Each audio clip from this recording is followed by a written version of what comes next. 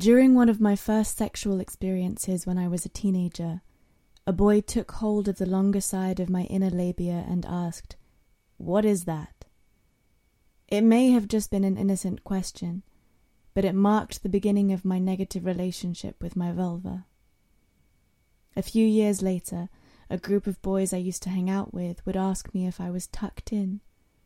As I had been sexually intimate with one of them, I was anxious that he had told the rest of the group about my longer labia.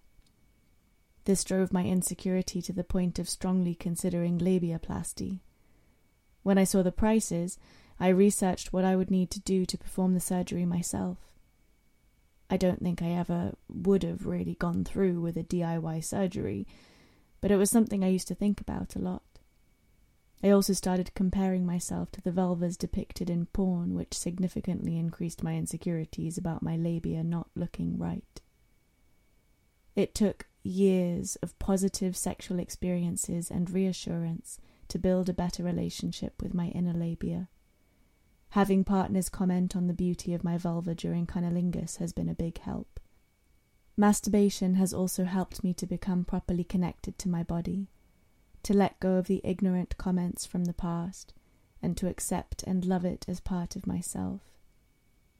I now have a very positive and healthy relationship with my vulva, and have come to realize that everyone looks completely different and unique.